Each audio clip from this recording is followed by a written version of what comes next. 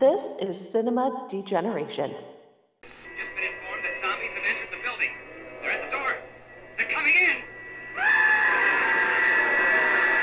Hell is behind that door. Huh? You're going to meet death now. What's blood for, if not for shedding? Booba gobble, booba gobble. Who's laughing now? Gotta be fucking kidding. Death has come to your little town, Sheriff. Garbage day. We belong dead. I'm your #1 fan. There will be blood. Oh, no tears, please. It's a waste of good suffering. I want to hear you scream. It's all true. The boogeyman is real, and you found him. You know, it's Halloween. I guess everyone's entitled to one good scare, huh? What's this all about? Well, you're the sole heir. Serenity Farm? Man, Serenity.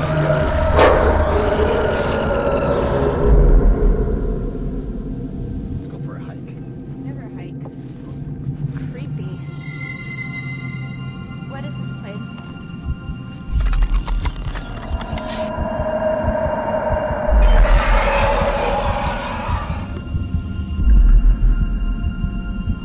You need to tell me what's going on over there. They have to be eradicated.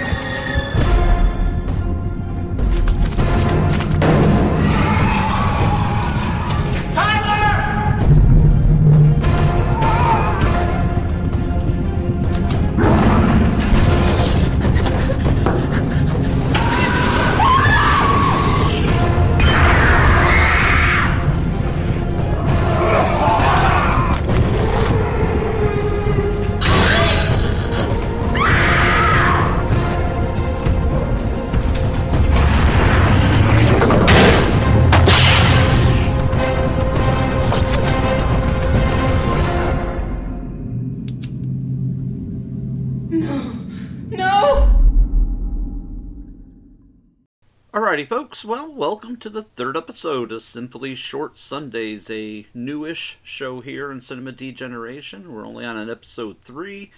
I am your host for the afternoon. I am a producer, writer, director, sometimes actor. My name is Cameron Scott, and I will be your host for the afternoon.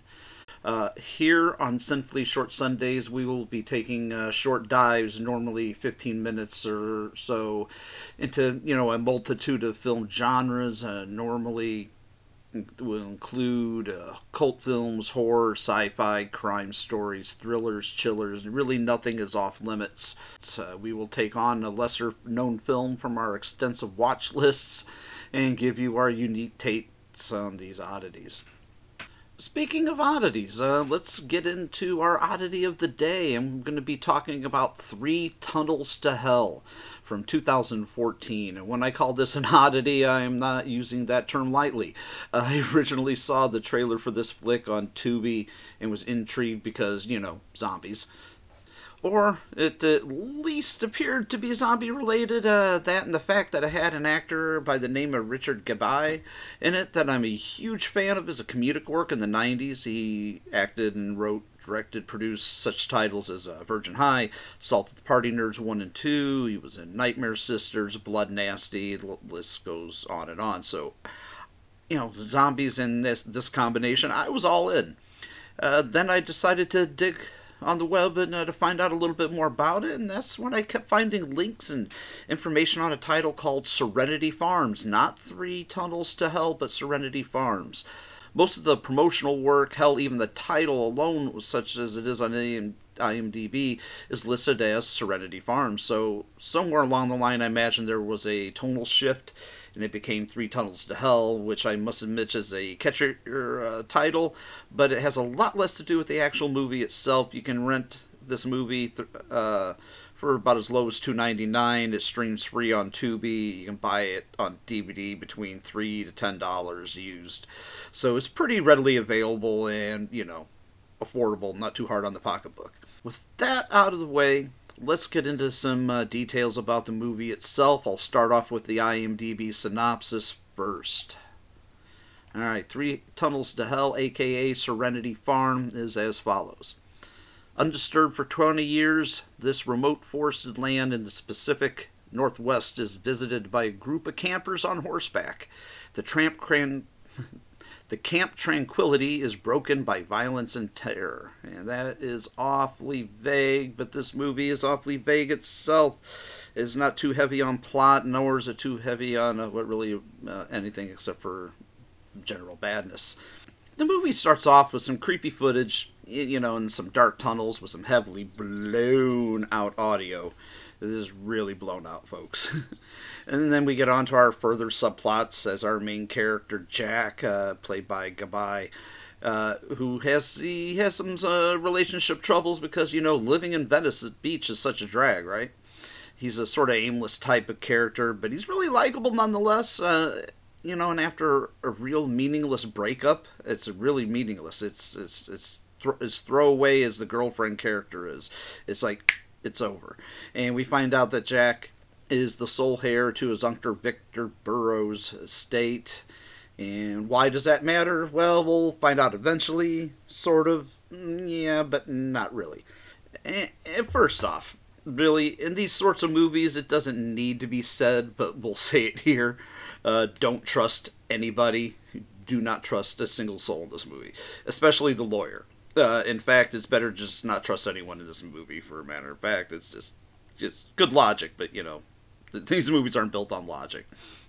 My first real initial issue with this production, other than some bad audio and gaping plot holes, the overall uninspired acting, lazy directing, my main problem is the dialogue. It is so forced, and it's just exceptionally mundane. And when it isn't the dialogue or the writing or the directing or really any of it, it's the lack of creatures and effects. It was essentially supposed to be what I thought was a creature feature film. And, the trailers really lead you to believe that. So, bad editing on the trailers. Whoever edited the trailers was doing a good old bait and switch. Finally, about 15 minutes in, we get our second kill of the movie, albeit off-screen, much like the first one. The kills are done in such a way that they might as well, not even happen at all. Most of the action is off-screen, cheap shots that they show very little, really poorly choreographed gore mingled with some really, I'm talking bottom-of-the-barrel CGI blood splatter. This was 2014. It should have been, blood splatter was commonplace with CGI at this point. It should have been better. It shouldn't have been hearkening back to the world of 1999 CGI blood splatter. But we follow Jack in his visit to this, little island retreat that was dumped in his lap, and it's called Serenity Farms. It's a horse riding campground and grounds for a weed farm that was once a military compound. Did you catch all that? Yes, a horseback riding campground and current ground for a weed farm that was once a military compound. I got all that? Good. We meet the campground counselors, where each one is just as unlikable and forgettable as the next. I was not really impressed with a single one of these actors or characters. I realized a third of the way through that I'm not remember half of these fuckers' names because I was just that checked out. It took several attempts to get through this movie. Except for, I will say, except for the additional character Arnie, because he was such a racist, sexist, douchebag asshole that I couldn't, wait for him to die soon enough. I was like, okay, here's a character I love to hate. But, it does happen in a sort of, again, off-screen kind of way. See things kind of don't, that is essentially very unsatisfying. Speaking of unsatisfying, the way the creature footage is handled is so sloppy with a lot, and I do mean a lot, of sound effects, choppy editing, questionable consistency that is never feels really threatening or coherent, for that matter. I mean, I understand that the idea behind the phrase "less is more," but it's not until the last real 20 minutes of this movie that we know or see our characters are up against. So it's sports camp day, and Jack only has so much time to show what he has. He's got to prove himself that he's got what it takes to run the camp before he loses the land to the greedy lawyer. It's all really so convoluted, but by this point, I'll bet you'll be as disappointed as I was. We get more and more Predator kind of point of view shots and bonkers off-screen sound effects. And there's this kill where a random rider, is riding on a horseback, gets killed again off-screen, and then we transition into that night's campfire, and it's, hey, great first day for everybody, nobody got hurt. Like, really? One of your camp counselors is missing and dead and splattered all against a horse in a tree? Okay, nobody got hurt. All right, gotcha. So when one of our characters starts vomiting blood from an off-screen attack that's by one of the creatures, why, oh why, do people always ignore the bloody vomit? This lady is just vomiting blood all over the place, and they're just like, oh, well, yeah, it's just a prank. Yeah, that's the phrase one of these characters uses. It's just a bloody prank. Okay, yeah, I guess. So then, of course, we get really unrealistic and awkward movie fucking. I find this kind of thing utterly hilarious, and, just awkward and uncomfortable movie fucking.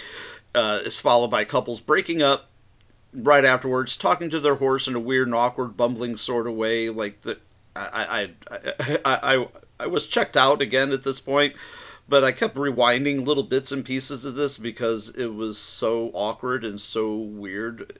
It did hold my interest in that respect. And then, I thought at one point they had, or at least were, shutting down the camp. They're like, taking all these, they're heeding their warnings. But it still looked, mighty open to me, gates wide open, people coming and going back and forth. So I don't know what was happening there. What I do know is that the lawyer is an asshole. And he couldn't met his end any sooner than it did. Again, it's almost all off screen with sound effects and bad CGI blood that when we do see it.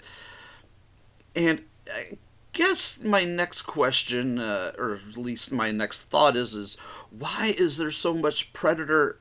Oh, I'm sorry, I meant creature vision. Yeah, not Predator vision, because, this, is a movie that took place 30 years after the fact when Predator came out. But it's just like, why is there so much creature vision accompanied by these weird clicking noises that apparently is meant to be creature sounds, but it's more like somebody shuffling a deck of wet playing cards. It's just a weird and very unscary combination. It's just doesn't work. It just doesn't work at all. Our counselors then split up and go on a manhunt, which they finally, one by one, find this abandoned military compound, thus the tunnels to hell, the underground tunneling system where the creatures dwell. It's partnered with even more sound effects and POV shots that mean little to us viewers, with no on-screen zombies or creatures to speak of whatsoever. Now, I know what you're saying, or at least I think I know what you're thinking out there. There's got to be a plot, right? There's got to be a story here somewhere, right? Well, you would think so, but you'd be wrong. What we do get is some mess about unsanctioned military experiments, a jumbled jargon about spreading viruses and Jack's family all mixed up in the middle of things, with a big exposition dump with a doctor character.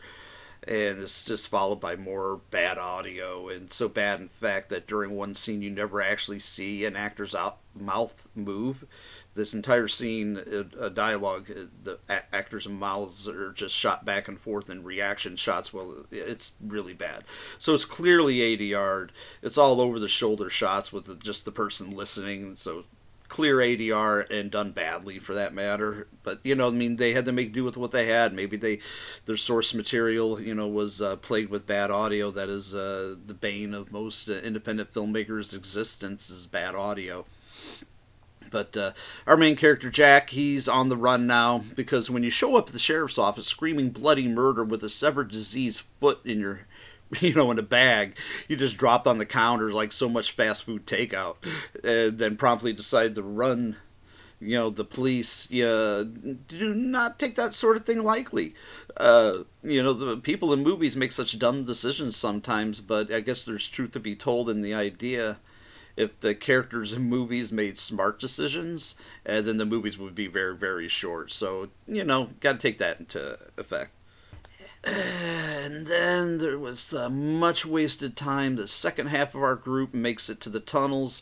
And what do they do from here? You guessed it, split out. Even further. Like, you go here, I go there, let's split up. Like, because instead of finding your friends, there's more, random fucking going on to be had and some random joint smoking to be done, which, hey, I'm all for that, but it seems ill-timed. But why is it that these people see a place that is glued together with rust, dirt, rat slime, and glued together with hepatitis, and their first instinct is to, like, hey, let's fuck on that dirty old floor for real? That seems likely. And then Jack is on the run with a reporter who is intent on getting their Pulitzer Prize winning story. And then they find the doctor for the big exposition dump. And it's not a doctor, but the doctor with a link to Jack's uncle. And a real long, convoluted, not makes much sense story about their experiments that led to the virus discovery and how it came to the island, and there's something about a mission in the Congo jungles and a Kanza virus connection and Ebola and a link back to our disfigured doctor and Jack's uncle. Hey, it might be pointless, but we do get our first clear shot of a creature at 57 minutes in. So 57 minutes in, we get one. Hooray! Victor, Jack's uncle, brought us the virus back to the island and spread it to the inhabitants when looking for a cure or something. Really, kind of truly questionable choice for sure, considering his family was on this island. The creatures roaming the tunnel are, in fact, Jack's distant family locked away sick without food, it turns out. So a taste for human flesh was inevitable at this point, when you got nothing to feed on but each other. And speaking of questionable choices, while making a break for it, why not just send the guy with the gun out first? Why does he go in last? Again, the characters are mostly idiots, and they all die idiots, for that matter.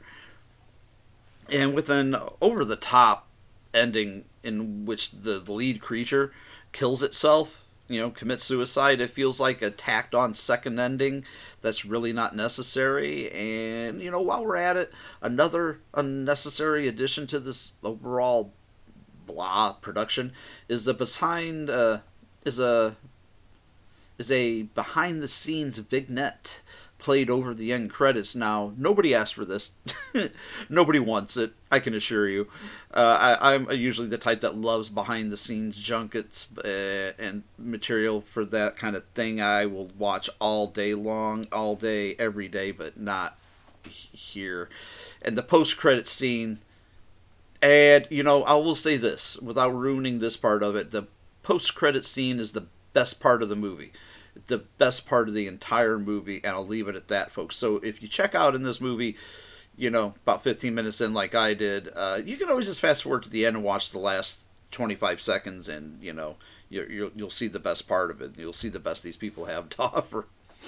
Now, usually I do at least one, if not more, what the fuck moments. So we do have a Cinema Degeneration what the fuck moment in this, but I'm really scrambling to find one worthy of mention here. Maybe really in the end it's the overall gall of the production and the producers and directors to hire a great comedic actor like Richard Gabai and not utilize him as such. He's not given a shredded opportunity here to use his abilities at all, and it's a real shame. So yeah, that's my what the fuck moment. Now, folks, if you know me even a teeny tiny little bit, I am a zombie fiend through and through. But I really feel this movie misses each and every mark of the genre. There's nothing of interest here. I usually don't like to come on here and just knock a movie down a couple of pegs and poop all over it. So I'm just going to bring this one to a close. I'm fighting here, folks, but it's on the low end of the spectrum. I'm giving this a 2 out of 10. That's a 2 on a scale from 1 to 10. It's amateur hour production, made amateurish on every level. The only redeeming aspect here is Richard Gavai, but he deserves better, much better than this. Anyway, folks, that sums up things for our next Simply Short Sunday episode. And anyway, folks, I'll quit knocking this movie down because that's about summing things up. And for our next Simply Short episode, I'll try and make better choices. Sometimes, some of them are just stinkers. But again, I do want to thank you for tuning in to this newest episode of Simply Short Sundays. It's still sort of a new adventure, and I'm fine-tuning things, so I look forward to bringing you more of these quickie reviews with possibly some guest reviewers in the near future. So please keep listening, keep tuning in, keep liking, click subscribe on our Podbean account. Please drop a comment to us or a rating, hopefully a 5-star rating, and let us know what you'd like to hear our take on next. If we get any requests, we will likely do them. Signing off for Simply Short Sundays, I have been your host, Cameron Scott, and I have been reviewing and dissecting 3 Tunnels to Hell, a.k.a. Serenity Farms from 2014. Thanks for listening, folks.